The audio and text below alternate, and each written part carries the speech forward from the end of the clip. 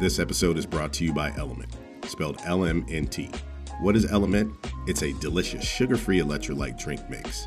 As a coach, we are constantly trying to find the best products for our athletes to train and compete at their highest level. Element is a great alternative to other commercial recovery and performance drinks and has enough sodium, potassium, and magnesium to get you feeling and performing your best. Plus, it has zero sugar, no artificial ingredients, and is gluten-free. With 8 delicious flavors, you are guaranteed to find one your taste buds will love. I know our athletes love the citrus salt. We keep a variety box in the office, and our athletes stop by every day on their way to practice and games to load up. At this point, they won't even touch another product. With amazing products and sponsors like Element, our podcast would not be possible. Right now, when you click on our affiliate link and place your first Element order, Element will give us 100% commission. Element might have the best return policy on the planet. If you don't love it, you'll be instantly refunded. Our next partner has a product I use every day. I started taking Athletic Greens because I wanted a simple all-in-one solution as opposed to the ever-changing variety of supplements I have been taking for as long as I can remember. Sometimes up to 3 ramekins a day full of pills and powders trying to find the right formula for peak performance. Now that I've been taking Athletic Greens for a few months, I love it and I will never go back.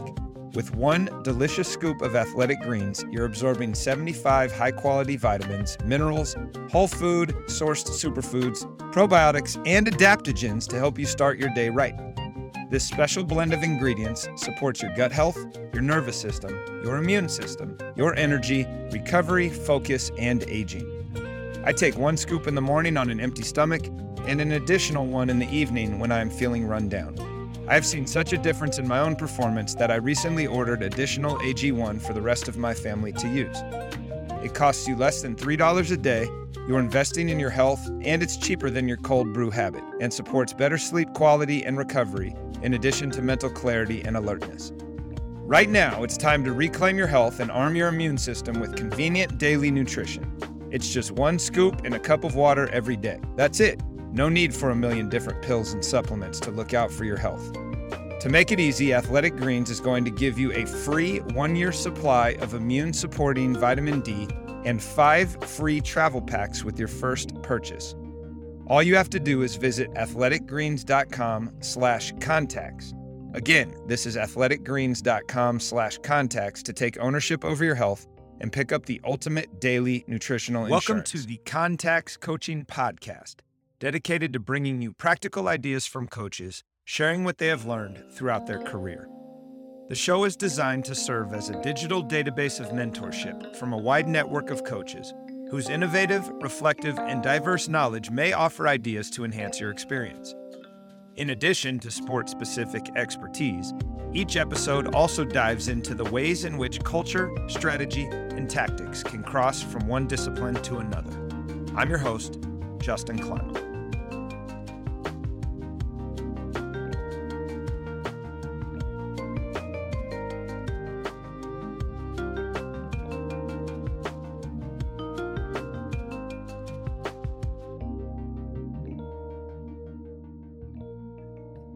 Welcome back to the Contacts Coaching Podcast. We are joined for a second time by Gus Argenal, who has returned to his native California as the head coach at Cal State San Bernardino. Coach, thanks for being back on the pod. Coach, thanks for having me. I'm going to start off with a thank you because I didn't even tell you this. I was on a job interview this spring, and the person interviewing me, I won't say their name or who they were, brought up this podcast and how they had listened to it in length and how they had taken what I had said and actually quizzed me on some of the things that I had said. So not only is this an awesome way to share stuff, but like for our careers as coaches, I really appreciate you giving us an avenue to speak and give some of our insight on our career in the profession. So thank you so much. That's awesome to hear. I appreciate that. Sometimes you wonder when you don't necessarily have the followers of all the Smokes and the JJ Reddicks of the world if it's worth doing, but that story right there makes it worth doing. So that's great. So let's do this. Since we last talked, hell, take us through the journey. There's been a few stops along the way. So catch us up from the last time we talked on the pod here.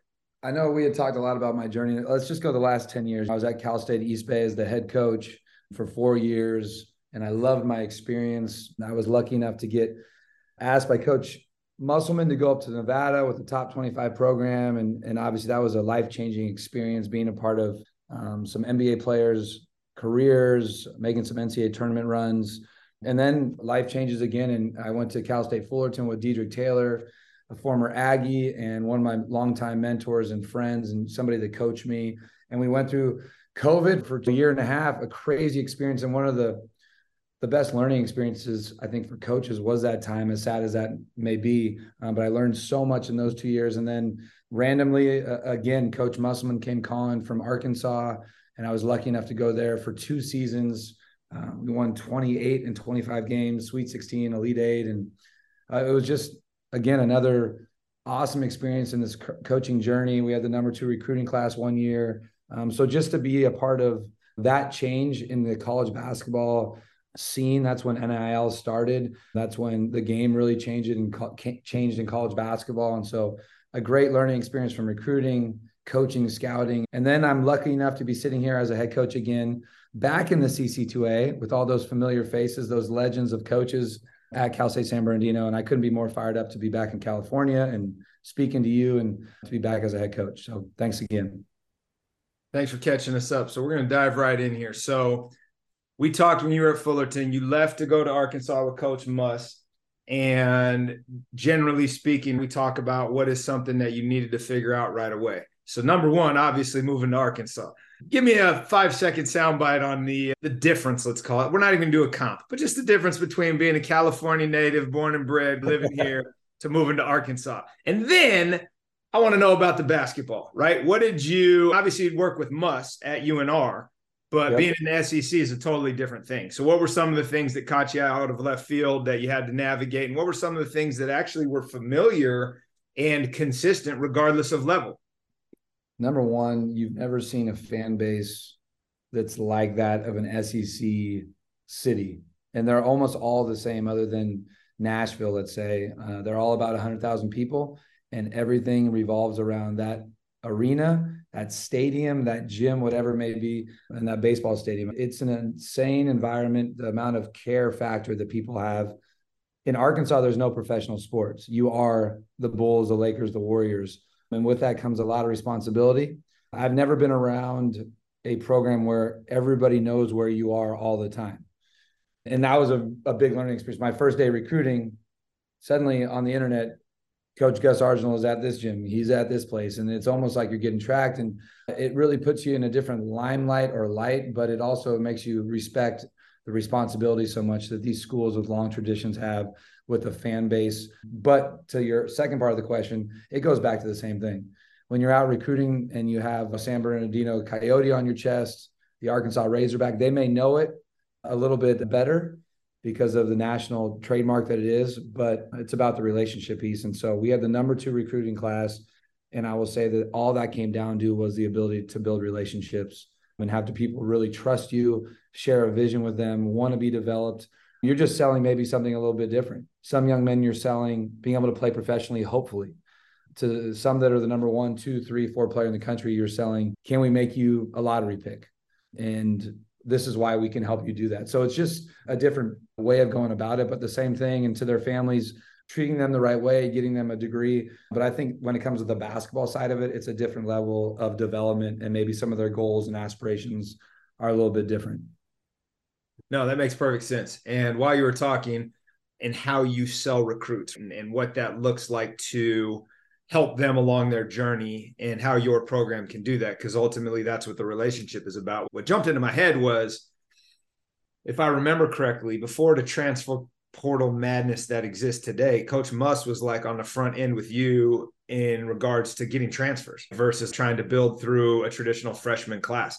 So how did that preemptive tactic help Arkansas when you were there? And now, as you come back to San Bernie, how do you feel positioned? How do you feel like you know how to manage that in a way in which maybe it gives you an advantage?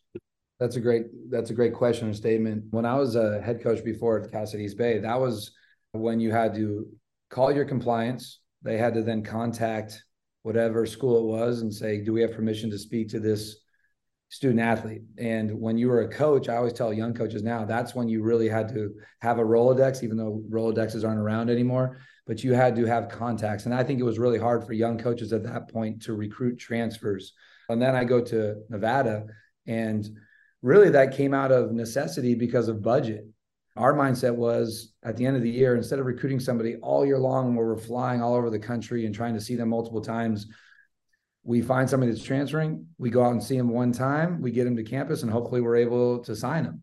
And if you think about it that way, it was really ingenious. And at that time, Nevada, Iowa State were the two top doing that, Fred Hoiberg and Coach Muss. And so you fast forward, I took that with me to Fullerton, and Coach Taylor's done a great job with transfers. It helped him get back to the NCAA tournament again for a second time.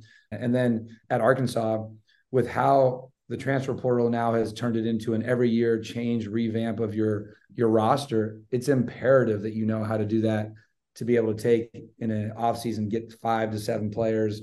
And then for me this year, I signed 10 players from June to July in 1 month, obviously with my assistant coach. And I think it really prepared me for this opportunity at Cal State San Bernardino. And again, I think we brought in some really quality student athletes, quality people in a short amount of time, but I wouldn't have been able to really function that way if I hadn't gone through those experiences over the last 7 to 10 years.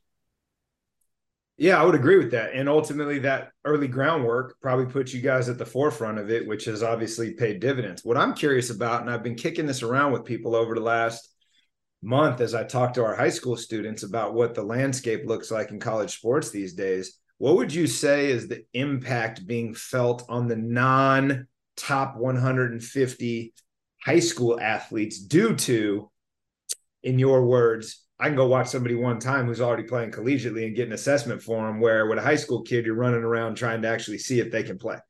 It's really impacted, and it's impacted not just those 150 and out, it's impacted the top 100 as well. Colleges at every level are passing on high school student athletes because of it. I think it's really sad. Obviously, coming out of high school, I was from De La Salle, and I'm probably not getting recruited by UC Davis or School X as much as I was right now. If you fast forward, I don't want to say how many years ago that was. It was about 25, 26 years ago. What you have to do is you have to find the right program that really values a high school student athlete, if that's the case that you're in. And I think it's school by school, it's coach by coach.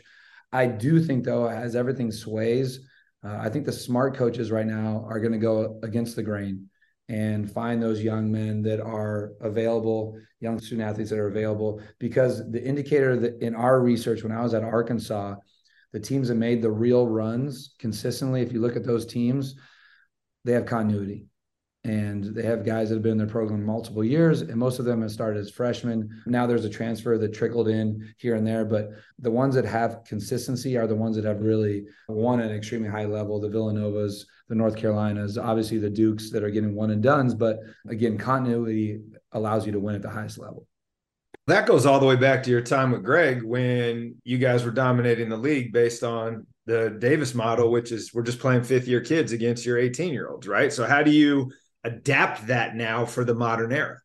100%. You have to find student athletes, young men that are willing to develop. It's funny too, because Greg Klink just called me, so I'm a little bit nervous that name just popped up on my phone here. And you just said that, so that's because they're always listening, Gus. They're always out there.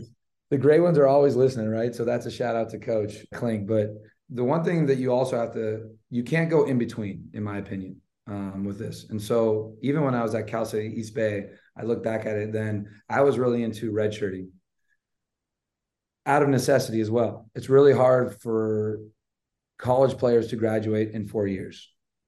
If they're not in summer school, it's almost impossible. So they need an extra quarter, an extra semester. And so I was into redshirting. I think the biggest thing as a coach right now, and I said every level, is what's your plan and why are you doing it? Are you taking high school players because you want continuity and you want to develop? Are you taking them because maybe your college campus is more set up for that?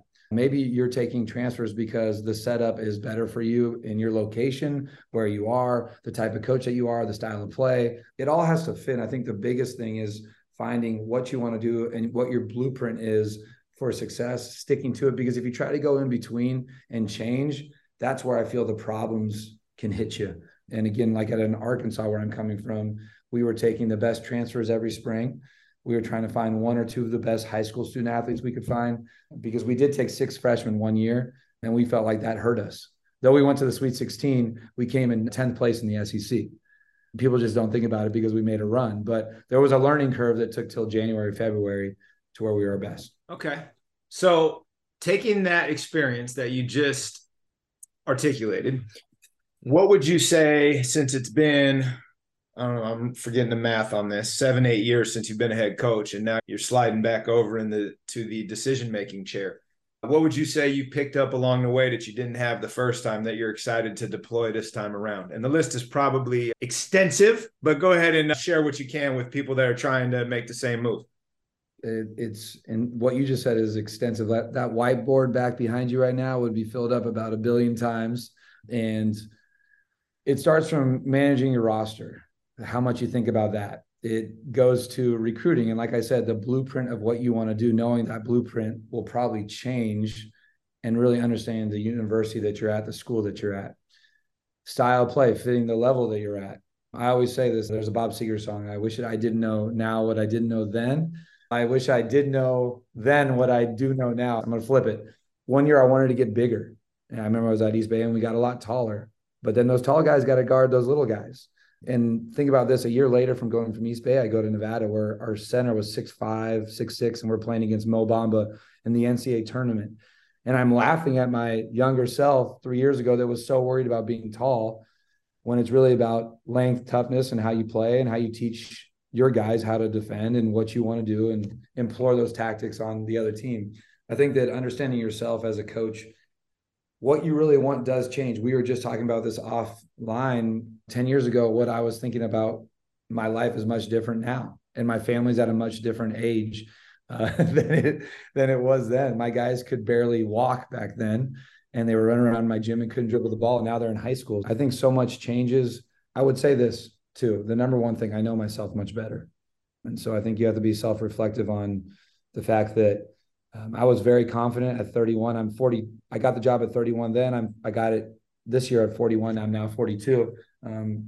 I knew that I was ready to be a head coach, but I didn't know who I was exactly as a head coach.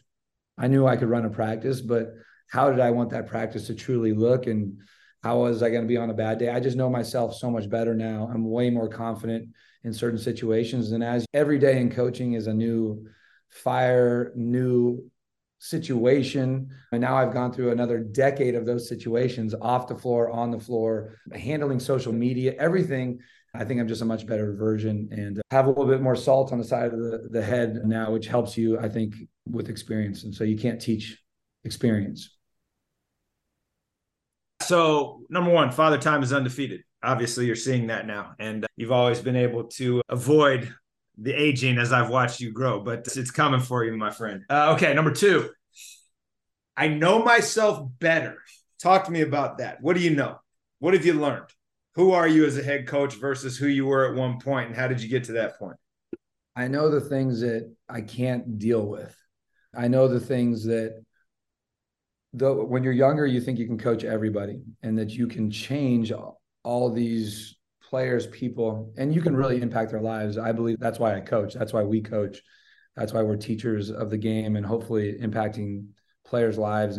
But I do know this, that my job is not to fully change it. It's to impact it and help them be the best version of themselves and put that impact on them. So I know now that there's certain type of people that I struggle with. And I've worked in the last 10 years of being better about coaching those type of people. A quiet guy I used to really struggle with it. I'm a raw, high energy, and that's how I was as a player. And I used to expect that every guy was like that. I'm much better at coaching somebody that's more introverted now. And that's an important piece of coaching your team differently.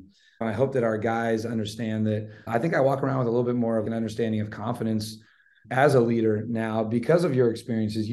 When you've won games in certain situations and you've gone through this, you know why it would work and why it wouldn't. I think the guys that you coach feed off that, when it makes them, I always say one of the greatest strengths of really good coaches is when you walk in a locker room or as an assistant coach, you're working for them, you feel like you can't lose.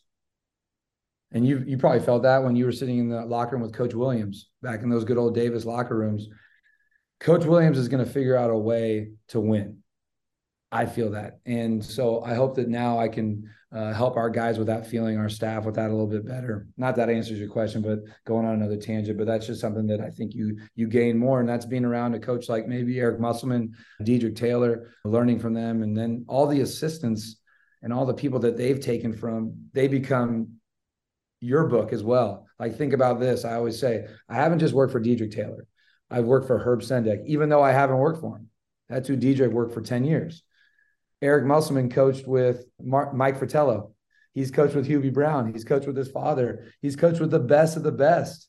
And so I'm taking a little bit of a tidbit from them and now taking it to my coaching as well. And I think that's something that us as coaches, we don't look at. I just worked with Keith Smart at Arkansas. He's a 3-time NBA head coach, a Warrior legend, a Sacramento King legend, and just all of his stories. He worked for Eric Spoelstra. So all those little things that you take that build into who you are, that help build you as a man and as a coach. That's a great point. And one of the things that was shared with me in the last year or two from one of my mentors is his grandmother used to tell them, like, you can go and get knowledge out of books, but you can't get wisdom. That comes with time. That comes with experience. And you're just naming, not to name drop, but these people you've been fortunate enough to be around to gain wisdom from over the last 10 years since you were last in this chair. And you can't get that out of a book. You get that by being a fly on the wall. You get that by engaging and having conversation and building relationships, which you started at the beginning of this with. And it was really funny when you said, I've learned what I can't deal with. And if you go back and listen to DT on the pod, that's exactly what he said however many years ago when we did that, because that's a sign of realizing how to simplify what you can and can't do. How to, like, I joke up here where I feel like I've hacked coaching in regards to there are certain things that we're going to do that's going to give us the best chance to win. And I don't get lost in the noise of all the other million things you can do, but it only works to a certain degree, right? But there are ways in which you can hack it. And so from that, all to say, what are some of the best pieces of wisdom that you have gleaned that you're willing to share as part of this journey that you rely on all the time, right? We got our little catchphrases, we got our little things, but it's, these are things that I learned from this person that have been transformational in my journey. There's a lot. And one thing that you're saying, if I'm going to speak out to coaches, is you just don't know when you're learning too. You think you're just there. And I'm going to give an example of that. I leave Cal State East Bay and I go to Nevada, and it's my first week on the job, and we went on a foreign tour. And we're in Costa Rica. There's literally not one person in the building other than the teams, the refs, and the coaching staffs. And so I'm all fired up. We're playing, coaching some really good players, and the ball goes out of bounds. And I'm yelling, it's off the other team.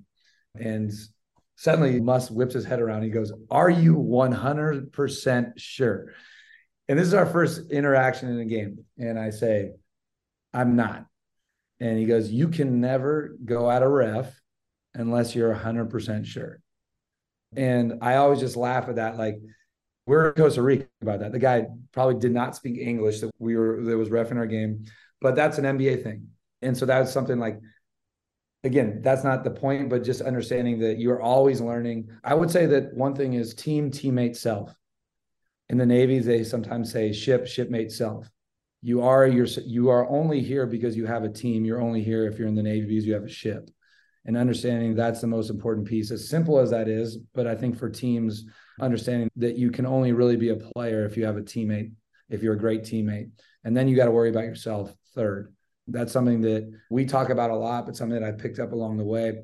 You mentioned Dedrick Taylor. One of the things that I think is probably taken the most from him that I always think about is the number one indicator of success is self-awareness. And I think for all of us, it's really important. I think I've become more self-aware and understanding. I think you have not egoless, but less ego. I think it's really hard to not have an ego, coach. That's what makes you great. I know you. I've known you for 25 years. You've always had a little bit of swagger to you, coach. And so you're confident. That's why players want to play for you. But less of that ego is important. And I think Dedrick talking about self-awareness, it helps us as players and coaches be better at what we do. I think that the big thing too is you can always do more, but that doesn't mean you always have to. And I think for me, I've learned that Coach Muss is a nonstop guy that wants to always think of new ways. I think you just said something, is figuring out what it is that I want to be really good at and not worrying about all the other things. I think I've gotten better at that. I think it's still hard though, as coach, but again, you can do so much, but you have to choose what you really want to do. And then like we have all these like themes for our team, whether it's work ethic, accountability, trust. I'm going to go back to one that I think gets overlooked. I think I heard Coach Pribble talk a lot about it on his podcast with you, is joy, fun. He talked about, I think something maybe his dad had said to him, if you don't have joy, you don't have fun. That's a huge piece of it for me. I just don't know how successful you'll be in this business or as a coach or as a team, because at some point it'll be miserable because of everything outside of you. And if you're miserable every day showing up into that, then it's not going to be an experience that you want to be a part of. So just a couple of those tidbits. But like I say, I learned from this podcast and steal from all of the coaches that I hear from as much as any. But again, I go back to one last one as always. And I've said this before, is I'm about running your own race. And as you can see, my journey is very unique in coaching. And some people are probably like, this dude is insane for the reasons why he's gone to these places. But again, you're running your own race and you know why you're doing what you're doing. And if the main thing is the main thing, which is the young men that you're about, it doesn't matter where you're at, what level, it's about impacting their lives and teaching, winning, and helping them become that version. And so I think that's just, you got to have that base constantly. And I think, again, I've always kept that, knowing that, but it's been a hard lesson to learn.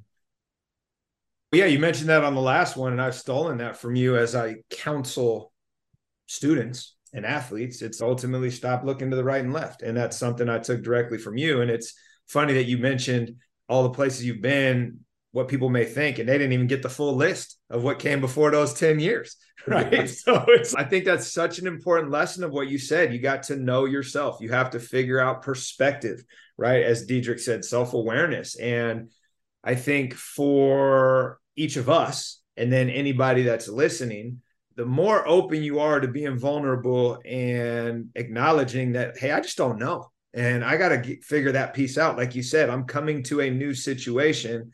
I have to evaluate, how are we going to play? What's right for this time? I learned at East Bay, I wanted to be bigger. Then I go to Nevada and we were just smaller. So it's like this whole thing of, we don't know. We don't know what we don't know. We're trying to figure it out with the best information we have at the time.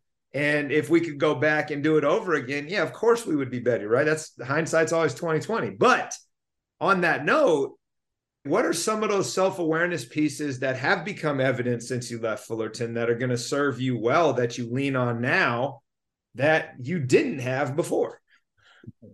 There's too many to go down. I think the number one thing is, as a coach now, and my wife says this a lot, is you have to mentor your coaches too. You have to coach the coaches constantly. And I think I could have done a even better job of that my first time around. One thing now that I think will serve me better too is I respect my family probably even more than I ever have. My family, the journey that my family's taken with me in coaching and with our jobs, everybody's job affects their family. We were driving across the country and my son said, gosh, it'd be so cool to be a coach. My son Bo is 14 and my wife looked at me and she's like, this is the time right now where you say it may be cool or it may not be cool. And I hope you're going to say it may not be. And I say that laughingly, but like truthfully, our adventure, our journey has really opened up a lot of doors. We've made the craziest amount of friendships, but it's also like the coaching side of this can really challenge your family. And so I respect my family. The evolution of me is respecting that and understanding that way more than I did 10 years ago. I think that might be the biggest piece of it for me too, is it will serve me better because I think I understand my coaches better. I said coaching the coaches, family time, understanding that piece of it for your staff is so important. And I've been really lucky. I've worked for great people throughout my career. Again, I've had, I think, 11 different stops and 10 different head coaches I've worked for. So that's, if you can only imagine, that's a lot of different family men. But I think that it's always about how you treat people and understanding how to push and challenge your staff, organize your staff, but also understand people that have family and how to respect that and how to understand what they're going through at times and really appreciate the efforts they're making for you and your program constantly, because it's just like players. You can push and challenge, but you also have to love and build up. And I think that's what makes like this experience so much better. And I hope my evolution, like you talked about, is helping them get to where they want to go, just like my student athletes or the players, while we're trying to do that as well. Yeah. And I think that is something that we gain wisdom on as we get older, and our families are now at a place where they have opinions. And to the point that you shared off the record of your son asking if we could live in a certain place, right? And it's, yeah, before that, it was just they're coming along for the ride. And It was somewhat dictatorial. And now it's, no, wait, they actually are real people now. So I have to take them into account. I also want to mention what you alluded to, but didn't necessarily say, which is for coaches out there listening, what is your stage and station at this point? And how is that different than it once was? When we talked about, you're no longer in a place where you're chasing any particular job. It has to fit for the other three members of your family, more so than you. Like, you may be interested, but it might not work out for them. Talk a little bit about how that shift has impacted your decisions over the last couple of years versus the first couple. And it doesn't have to be long, but just, I think it's good for people to get that perspective, especially someone that's in SEC at a very high level, and what all that looks like. Yeah, I think each year that you go through coaching, if you're not evaluating where you're at in your life and if you have a family, where that family's at and what's good or not great for the family, then you're giving yourself a disservice by not doing that. I think I've always done it. The one thing, I've never been afraid of the challenge of it, and I've always wanted maybe more with that, and trying to see maybe it's the underdog. Like, I didn't know if I could play at UC Davis if I was good enough, and then you get there and you're trying to show that you can do it. And again, maybe it's your dad telling you, hey, if you're going to be a coach, he's a cardiologist, he's this type of a doctor, you better be the best. And I think finding out what does the best mean for you, the simple thing that everybody always says is, what does success mean to you? And I think I've always been trying to search for improving, getting better, challenging myself, and trying to have that fit your family. And to your point, like I said, just being quite honest, like this last 4 to 6 years of our movement has been super hard on our family, because my boys are 14 and 12. And where I was in my career was, you're at the SEC, and I talked to you about this, it's as close as you can be to the NBA, because you're playing against NBA players every single day. You're recruiting the best players in the country. We recruit the number one player in the country. You're doing all those things you talked about, flying on charter planes and private jets to go recruit and do all those things. And it's an unbelievable experience. But I think for me, it was also trying to find in between of where you could live somewhere where you're super excited about living, in a place that can be really successful and has tradition. You can treat your student athletes really well, like you do at other places, and have them feel the feelings of legit college basketball, and then combine that with being around people that you love, care about in your family. And I was really lucky that Cal State San Bernardino came around, because I had other opportunities, but I just always felt when I left Cal State East Bay, I was going to look for a place where I could really win and be successful and have the opportunity or the chance to do that, and that fit who I was. I also like the water too, so I'm not going to lie and say that I don't want to ever go to the ocean. But to your point too, it had to fit our family. Coming back to Southern California really fit. But like you said, everybody looks and says, why would they go here? Why would they do that? And I also love being a head coach, and I love controlling my own time and being able to say, if I have to miss, it's because I know I'm going to miss. Sometimes you can't control that as much. And that is the level. It's not so much who you work for. When you're recruiting the number one player in the country, it's different than recruiting other players. So that takes its toll on you. But I couldn't be happier. And I've been very lucky that later on in my career, I was able to experience those levels, and not early on, because I appreciate it much more now. Yeah, I would imagine that is very true, right? It's getting your master's degree 10 years after your bachelor's degree, where you actually cared about being a student. It's a whole different deal, right? You just said it. At Arizona State, I was getting my master's, and I did not appreciate the opportunity that Rob Evans gave me. Now I see how hard it is to get a master's. Yeah, yes. No doubt. Let me ask this question. Usually I ask, what are some of the things that you would take with you that are the best things you do in your program? And you mentioned some of those before, and maybe you have some more that you want to share with others. But what I'm actually curious about are, what are some of the things over this journey that you have learned that, you know what, we're not doing that ever again when I'm in charge? Without throwing anybody under the bus. But like, you've seen a lot, not just at Arkansas or Fullerton or Reno, but also in regards to the people you're playing against, the people in other programs that are at your school? What are some of the things where you're just like, that is definitely going on the not to-do list? One of them for sure is long meetings with the players. And you have to have them at times. But if you can limit, and again, the best probably limited to 10 to 15 minutes of a meeting every time. But if you can limit 1 to 15 to 20 minutes, that's 20 minutes is your long one, or 20 to 30 minutes, like 30 minutes is probably your cutoff. I really think that's something that I've tried to do a better job of, and seeing how that works. And then also the value of planning out your practice so that there's some ebbs and flows. I think that one thing as a coach, everybody in America plays at the end of the day. That's what everybody does. You build up to playing. And so something that I really have tried to incorporate is playing earlier in practice, because they're fresher. They warm up for 15 or 20 minutes and then they play a game.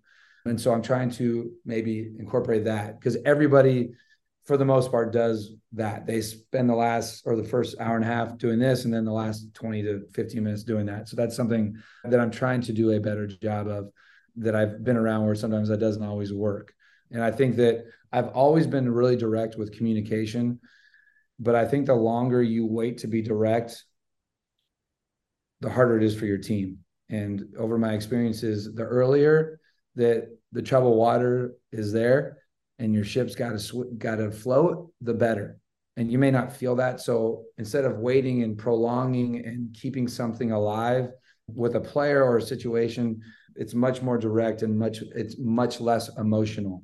And so that's something that I've really learned as well. I'm an emotional person. And so I hate saying this, but you have to sometimes cut that off, and you have to turn a little bit into a cold heart at times when you're having some of these conversations, so that you can get the message across and make your student athletes understand that this is the academic business accountability piece of it that we have to handle. So those are probably 3 or 4 of them that you have to make sure that you dial into. I always meet a lot with players. I actually meet a little bit less with them now, but I'm more direct and it's more meaningful, I think, now that I do it. I used to meet every single Friday. I don't do that. I do every other week. And the week that I don't, it's an academic meeting with their coach more, and I sit in on it. Got it. No, I like those. And I got a couple follow-ups, and I'm trying to decide if I want to ask those now or go back to my other question. So let's follow up on 2 things. Number 1, keep short meetings. Great. Love it. I think a lot of times, especially with this generation, the attention span isn't going to be great. Mine isn't great. At the end of the day, we're just spinning our wheels. So I like that a lot.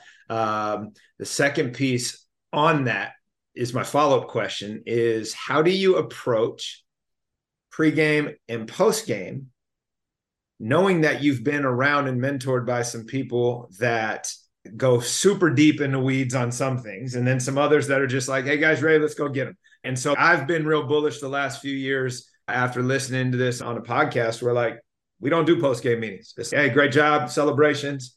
Okay, we're good. See you tomorrow. But I don't know like how that translates and where you're at on that. 100%. I think less is more again. I think that I look at it from a player standpoint as much. I think that's one thing I've learned in the last 10 years is the players know at that point when they walk into the arena, an hour and a half before, you can remind them. I value practice much more now. 10 years ago, I valued it, but it was more, boom, we're going to get through this. I want to make sure they know how to do everything.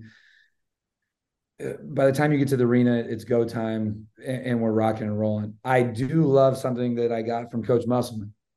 He has a pregame motivation every single time. And when you watch him on the floor or on social media, you go, this guy's super serious. But the one thing that he has a unique ability to is make it fun pregame, which is weird. You think this guy's so serious, this guy's fired up. I love that. It broke the tension. It also made the coaches actually think outside the box. It makes you look like a dork. It makes you look like I'm not that cool, even though it's a very intense piece of time. We value the locker room more than anything. So to walk in there and see him dressed up like a whatever one day before a game, that makes you as a player go, okay, like we got to laugh a little bit, even though we're about to play Kentucky, right? Post game, short as possible. And I think to your point, you hit on two or three of the positives, two or three of the negatives, and you walk right out of that room. You give them this and you go, because the longer you stay, the more that blood rises and your energy goes. And I think that one thing too that is really hard, and we've talked a lot about it at our time in Arkansas, Nevada, and Fullerton in the last 10 years, is it's really hard walking into a locker room after a win and seeing people upset.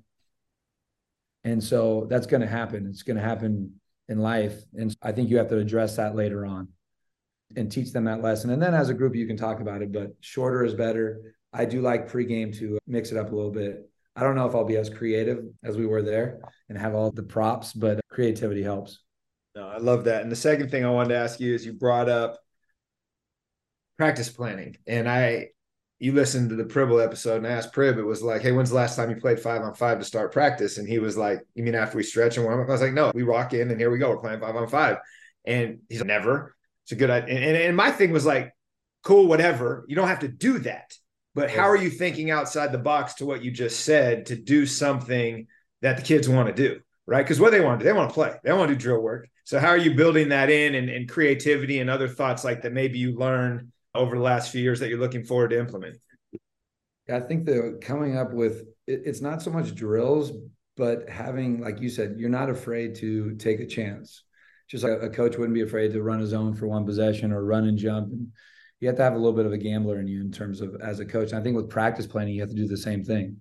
Like, why can't you warm up playing horse or knockout or whatever my kids call it, thunder or whatever, that lightning? Why can't you play dodgeball? Why can't you do something like that to do whatever it is? And I think that making the simple complicated is really important in everything you do. For 1 minute, we used to do something called 1 minute lobs. So suddenly you blow the whistle, 1 minute lobs, everybody runs to the basket, they know where they're going. And for 1 minute, everybody's throwing lobs. And we would do 1 minute closeout. We would do 1 minute jump to the ball. We would do 30 seconds, yell, I got ball. And each guy would do it in a row. And I think taking all those little pieces of it and throwing those into practice, like you said, coming out to practice and throwing them into a 5-on-5 session, us coaches get scared because we're always worried about, are they going to get hurt? Are they warm? They've been doing this their whole life playing, right? We've all been playing. We've all done it. Mixing that in early. Also, I just think how you create what they're learning without them even knowing they're learning. How you're creating an advantage or a disadvantage in every drill, why you're doing it. I really do. Every time we start a drill, this is why we're doing it. Almost every single time. Hey, we're doing 3-on-3. I call it Mavericks drill. It's a closeout drill. This is why we're doing it. We want to get to the blue line every single time, being help side. That's the only reason we're doing this. And then they focus on it. You know that. They can only handle, and we can only handle as coaches sometimes one thing to focus on. I would add that to it. I explain why we do something almost every time we do it. And I wouldn't have done that before. I would say, we do this drill because this is what we do. But I think that's the shift with this generation, especially, is they're not combative in wanting to know why. They just want to understand what's going on. And we were in, I think, the pivot of shifting from the dictatorial, do it because I said so, to the wanting to understand so we could have greater buy-in, right? To now it's like, you better tell them right at the beginning or you're going to get it at the end. So you might as well figure that out. I was smart enough not to ask it at practices back then because I knew that wasn't good for me. I just had to enter the ball at the right place and get out of the way of all the players that were actually going to make the shots and not mess it up for Jason Cox under the post, right? But yeah, they're much more of an understanding. And then I think as coaches, you have to understand too that when you do try to be creative, you start a drill with a disadvantage and a guy driving down the slot and you have to come over and help and go vertical and kick out and X out. You better explain to them that we are simulating that somebody has been beat on this drive. And we're simulating that on the strong side corner, we're not giving up a three. And that's why this guy isn't rotating. You have to really explain early on so they understand it. And then once they do that, they're really smart. They pick it up because they watch so much more than we did when we played. Think about how much more basketball is at their fingertips. They can Google everything that you look up. Seriously, look up everything that you talk about every day. They can put in X out drills and they can watch 30 of them on the internet. So I think you have to really be specific about how you explain. Let me ask this. What have you learned from your athletes since you have made these shifts over the last couple of years? And I asked that because I'm 48. You said you're 42. We've been doing this a really long time. And just in the last 2 years, have I gotten over that, let's call it fear of somebody getting hurt that you mentioned? Because when you said that, I laughed to myself because I'm like, all right, let's talk about this for a second, coach. You and Bo go to the park to play pickup. How long is he warming up? How long are you warming up? You're just rolling them out and going, right? So what are these kids doing when they're not in a controlled practice? And the reason I bring that up is because I've got a kid who's a freshman playing baseball at Villanova that was the county athlete of the year. He was football, basketball, baseball. And during baseball season, he's in the gym playing pickup basketball. And I'm like, dude, get out of here. This is like your main sport. Like, you need to, coach, this is what I do, man. I'm not going to not play. And it was like, oh, okay. I guess if that's your approach, then like, why am I worrying about it? And 99 times out of 100, it's not an issue. So do you design for the 1% or do you design for the 99? And I don't know the answer, but it's something that like I've definitely shifted my approach on, where back in the day it was like, no, you can't go skiing. Absolutely not. It's basketball season. And I was like, whatever, man, you're going to do what you're going to do anyway. Yeah, I think you adjust in a lot of ways. I've learned that, like, a simple thing. During the middle of the season when I was at Nevada, Cody and Caleb Martin were struggling.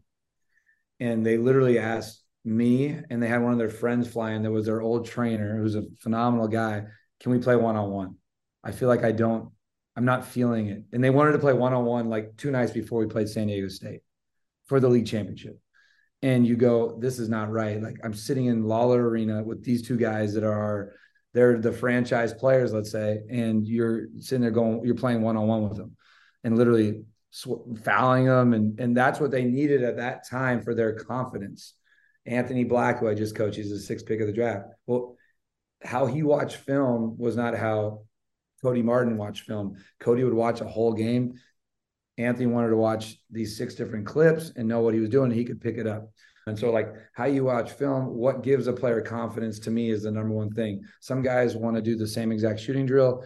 Some guys, like a Nick Smith, who we coached last year, he wanted a whole new drill segment every single time he walked out there. And I think you have to adjust as a coach to what gives your players confidence. And yeah, I think you have to listen to your guys as well with their best interests at heart. Every team wants to play, but also guys don't want to play. They don't want to go crazy and play for too long too. Like Jalen Williams, who played for us at Arkansas, like, he was taking charges at the 5 spot. He was like, coach, we're good. We played enough. And so understanding each guy. And then I think when you develop them, some guys need development in different ways, and you have to adjust. You can't just do this workout for your guards because that's what they do. You have to adjust how you teach each one and how physical you are with them, how mental it is, and what type of reps you're doing. That's part of an adjustment as a coach to each player that gives them confidence. That's the number one thing to me is are they confident in what they're doing and what you're having them do? If they're not confident in themselves, and then they can be confident in themselves, but if they don't like where they're getting their shots or their plays or their actions in your offense, then it's not going to work anyway. So those 2 things have to fit, and they have to be bought in to what it is that you're doing more so than the other team is. No doubt. Thank you for sharing that. It's just something I think that I've been more cognizant of as we were talking about self-awareness, which is we're not Lord and master of all information like we were when we grew up and you had the library or your teacher or your coach. Everything's out there for consumption now. So why are we not mining every resource, including our athletes, to figure out, hey, what works for you? So I love that you shared that in that way and actually identified each of these people where you had to do different things with, because that's not something we would have ever considered years ago. It's no, we do this. Here's why. And so I love that. Thanks for sharing that. Let me ask this, because it's my soapbox about being multidisciplinary, but since Bo specifically started playing football in Arkansas, and now he's back, and that's something that he likes, and you said you enjoy watching it. What have you picked up watching them play where you're not coaching them from their coaches that aren't basketball particularly, that you've been able to steal and implement as you realign into this new role? What are some of the things you've picked up that didn't come from basketball? The number one thing that I've picked up in watching my sons play, and it's a quick story, so I'm trying to make it quick, is giving opportunity to players is really important. My son went to Arkansas. I signed him up for football. He played 7-on-7. He had never played really before other than flag football. Suddenly I'm going to go recruit, and my wife calls me and says, you just signed your son up for tackle football. He's never played. We're in Arkansas. What are you doing? And this is crazy. And fast forward, he went from not playing to playing a little bit to lineman to linebacker to running back. And I saw these coaches give opportunity in times that were not that it was the most crucial ever, but it was not blow up by 40 points. They gave him the confidence to walk in there and just make a play one time. And then they took him out. And that didn't hurt him. It helped the team. He wasn't part of the play. And by the end of the year, he was like the most improved player. And I learned from the coaches, like how much you impact their confidence and ability to grow if you give them a little bit of an opportunity. And I know it's hard, from high school coaches to middle school games. And again, you can say, I gave them that in practice for sure, but they also need an opportunity a couple times to show that when the lights are on, when the refs are there and there's somebody else breathing on them, not the guy that always does it in practice. And it made me value opportunity for your kids, but also like in my team, I'm going into a scrimmage this weekend. There's a part of me that just wants to play these 8 players, but I got to give this 9, 10, 11, 12 to see what we might need at this moment. And I think I've learned that from the football coaches that my sons have played for. And also I've learned that the energy that it takes, football is a lot of station work, a lot of skill with your own group work. And I'm not I don't have not always love start practice and you do 15 minutes of guards and posts. What about what they do in football is they take those skills. Okay, we're going blocking for 2 minutes. Everybody's over here blocking. This group over here is working on routes and speed and agility. And I like that breakdown where there's 4 or 5 different groups. And again, we do it now. So it's like I told you, 1 minute of jump stopping off of 2 dribbles. It's 1 minute of up and unders. It's 1 minute, and it's quick and it's easy for the guys, but football is so fast paced. And I see these young coaches doing such a great job with my kids at breaking down those skills, not so much position, but the skill of what it takes to be in any of those positions. And then the linemen, yes, will go and they're just beating up on each other, but they've learned better footwork. And so combining basketball and football, and I think I'll take this from football too. Like, you have to be a great leader in football because everybody doesn't touch the ball. And the quarterback gets the ball nonstop, and the running back and the receivers don't, and the defense is working on this and that. And so you're embracing different things. You're embracing the block. You're embracing the hard hit. You're embracing the great run, the great read. And so where in basketball, you're embracing, I've taken that with our team. I got to get fired up for the score, the charge, the hard transition run. And I think you take that piece of it. As coaches, we always look at it, but you got to really value every piece of it. In football, if you don't value it, you get ran over. In basketball, you just don't score as easy as it could have been. You could still make the play. So I think it makes you look at the game in basketball a little bit different and value all these things that each guy brings to the table. Yeah, no, I think you're spot on. And as you were saying that, it reminded me of something that was going around the Twitterverse today at Coach McDaniel of the Dolphins was talking about, like, you have to emphasize what you want, right? So if you want to run the ball and you need your receivers to understand that they need to block downfield, and you need to show that in film, like, this is a great block, not, hey, let's focus on the run, but like the little things that allowed that to happen, right? And I think that's something that we don't necessarily always do, which is highlight the plays that made the bucket possible. And it's this 3-step burst that nobody saw is really what created that. Yep. They just, to that point, I've really learned that the smallest minute things are the ones that really win you a game. An example, and you can look at all these different examples, but I think it's important to teach your players how to save a ball. Do they slam the ball on your side on the floor and make it go as high as possible? Do they throw it up as high as possible? Do they turn and look? That's really important. Do you want them to waste a timeout? How do you attack the free throw line every time? Is it a free throw X? Because again, last year we were in Maui and we won a game on a free throw blockout. And if you don't have that, in the same game, Jordan Walsh saved the ball and he slammed it on the – it's never happened that it actually works out how you practice it. But we would practice jumping out of bounds, slamming the ball in the corner. The ball goes up, you grab it on your side of the basket. He did it actually in a game, and we won a game because of it. Against San Diego State, we went to the Final Four.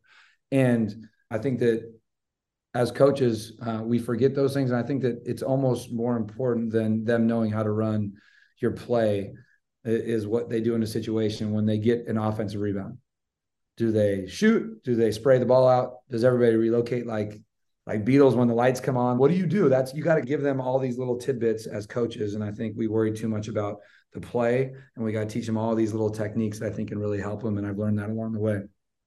All right, I'm going to give you one more because I think it's a good teaching moment for both of us and anyone that's listening. So I mentioned earlier that I feel I've hacked certain things in coaching basketball. And so I'm constantly on this journey for efficiency. And so as the AD, I talk to my coaches, I watch them practice, I sit with them, I ask questions, and I'm constantly figuring out, or trying to figure out with football specifically, it's what is the start, practice, and play 5-on-5 version and teach from the live in football.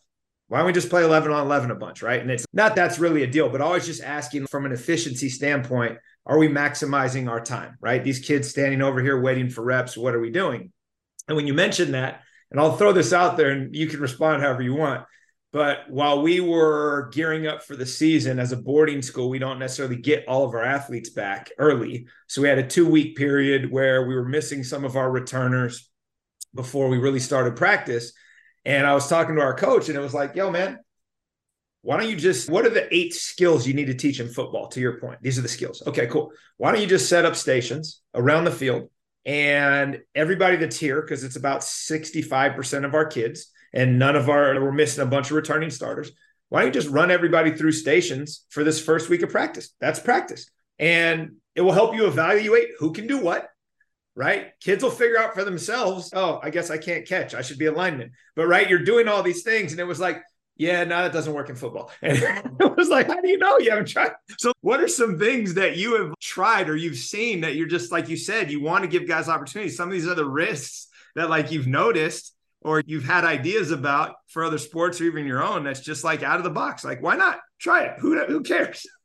There's a lot of them. And again, we've tried a lot of stuff. When I was at Arkansas, that's the out of box king spot. And so all-time favorites that happened at Arkansas, or even I'll give you one at Nevada.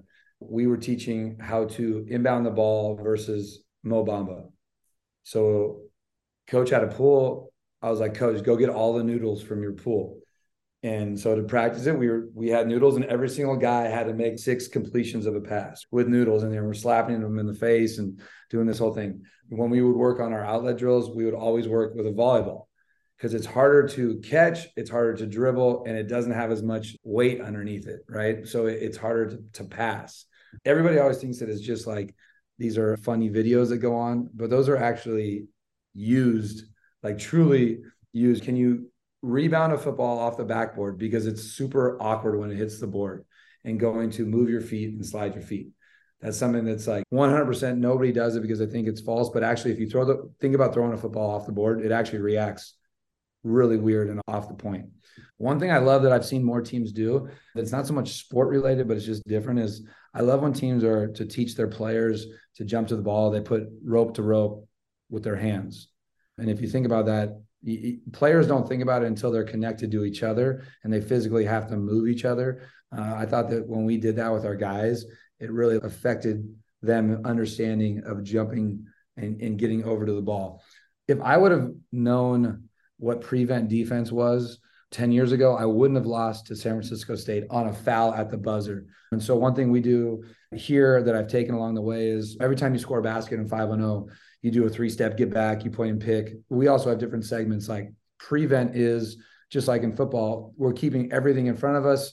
We just scored with 5 seconds or less. Now it's in prevent defense. Everybody's sprinting back. You're keeping 2 body lengths away. The ball has to stay in front of you. So guys taking it from a sport. So again, teaching those guys, this is what prevent is. So you show them like 10 clips of prevent football defense or whatever it is in a late game situation. So I think you can always steal, but I always look at it and go, I lost that game because I didn't talk to our guys enough about what that situation was. And now just having a name for it that has to do with football or something else, they yell out prevent and they know what they're in, right? And so I think you steal so much from each sport and mindset wise that go a super long way. But I also think too, like you find out a lot about your guys when they do other sports. Who's going to be the quarterback when you go play football out back behind your gym? You'll learn a lot to see who takes the ball the first time. And I think it actually shows a lot about your guys with what positions they like to play in other sports. Like, go just challenge your team. Go, hey, guys, let's go pick sides and let's go play football. See who's the quarterback. See who wants the ball. See who wants to play defense. Yeah. No, look, we'll end on this, and you probably have a variation of this, which you can throw in, but I got my volleyball coach to do it 2 weeks ago. We did it the spring we returned to school from COVID, where we couldn't go in the gym. And it was like, all right, let's go down to the beach. We're going to play volleyball and spike ball. And it was like our best practice of the year. And then we won a game the next day that it was a toss up.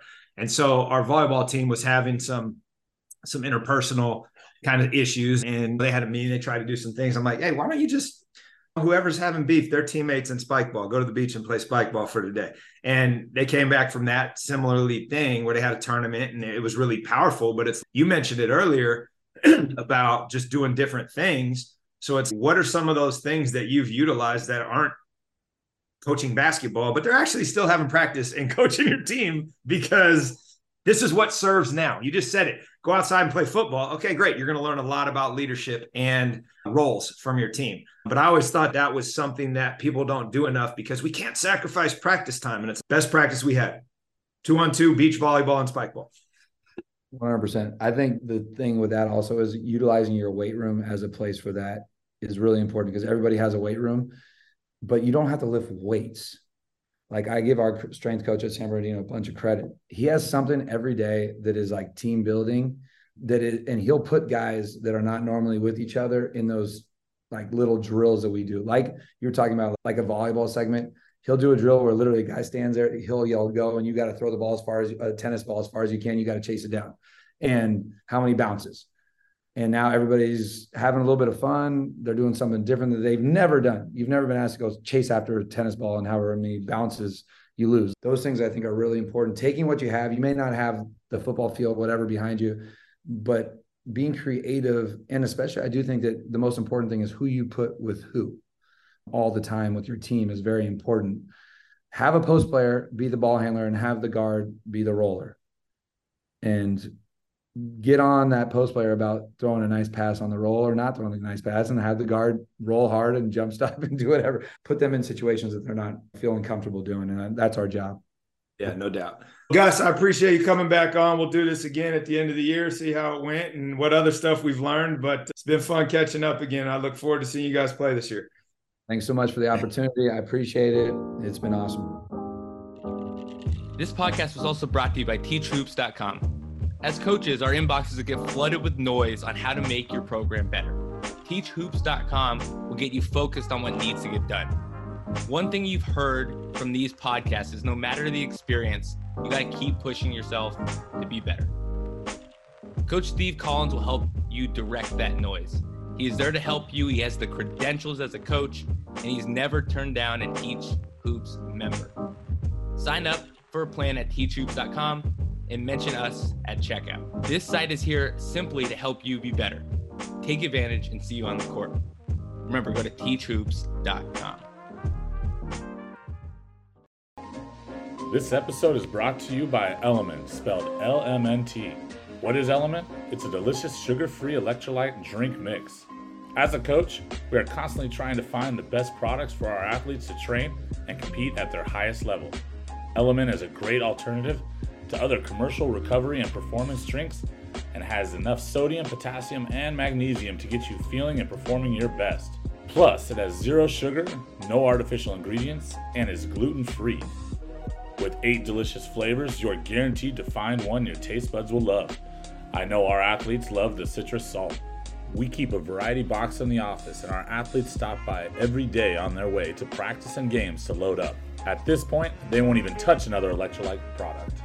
Without amazing products and sponsors like Element, our podcast would not be possible. Right now, when you click on our affiliate link and place your first Element order, Element will give us 100% commission. Last thing, Element might have the best return policy on the planet. If you don't love it, you'll be instantly refunded.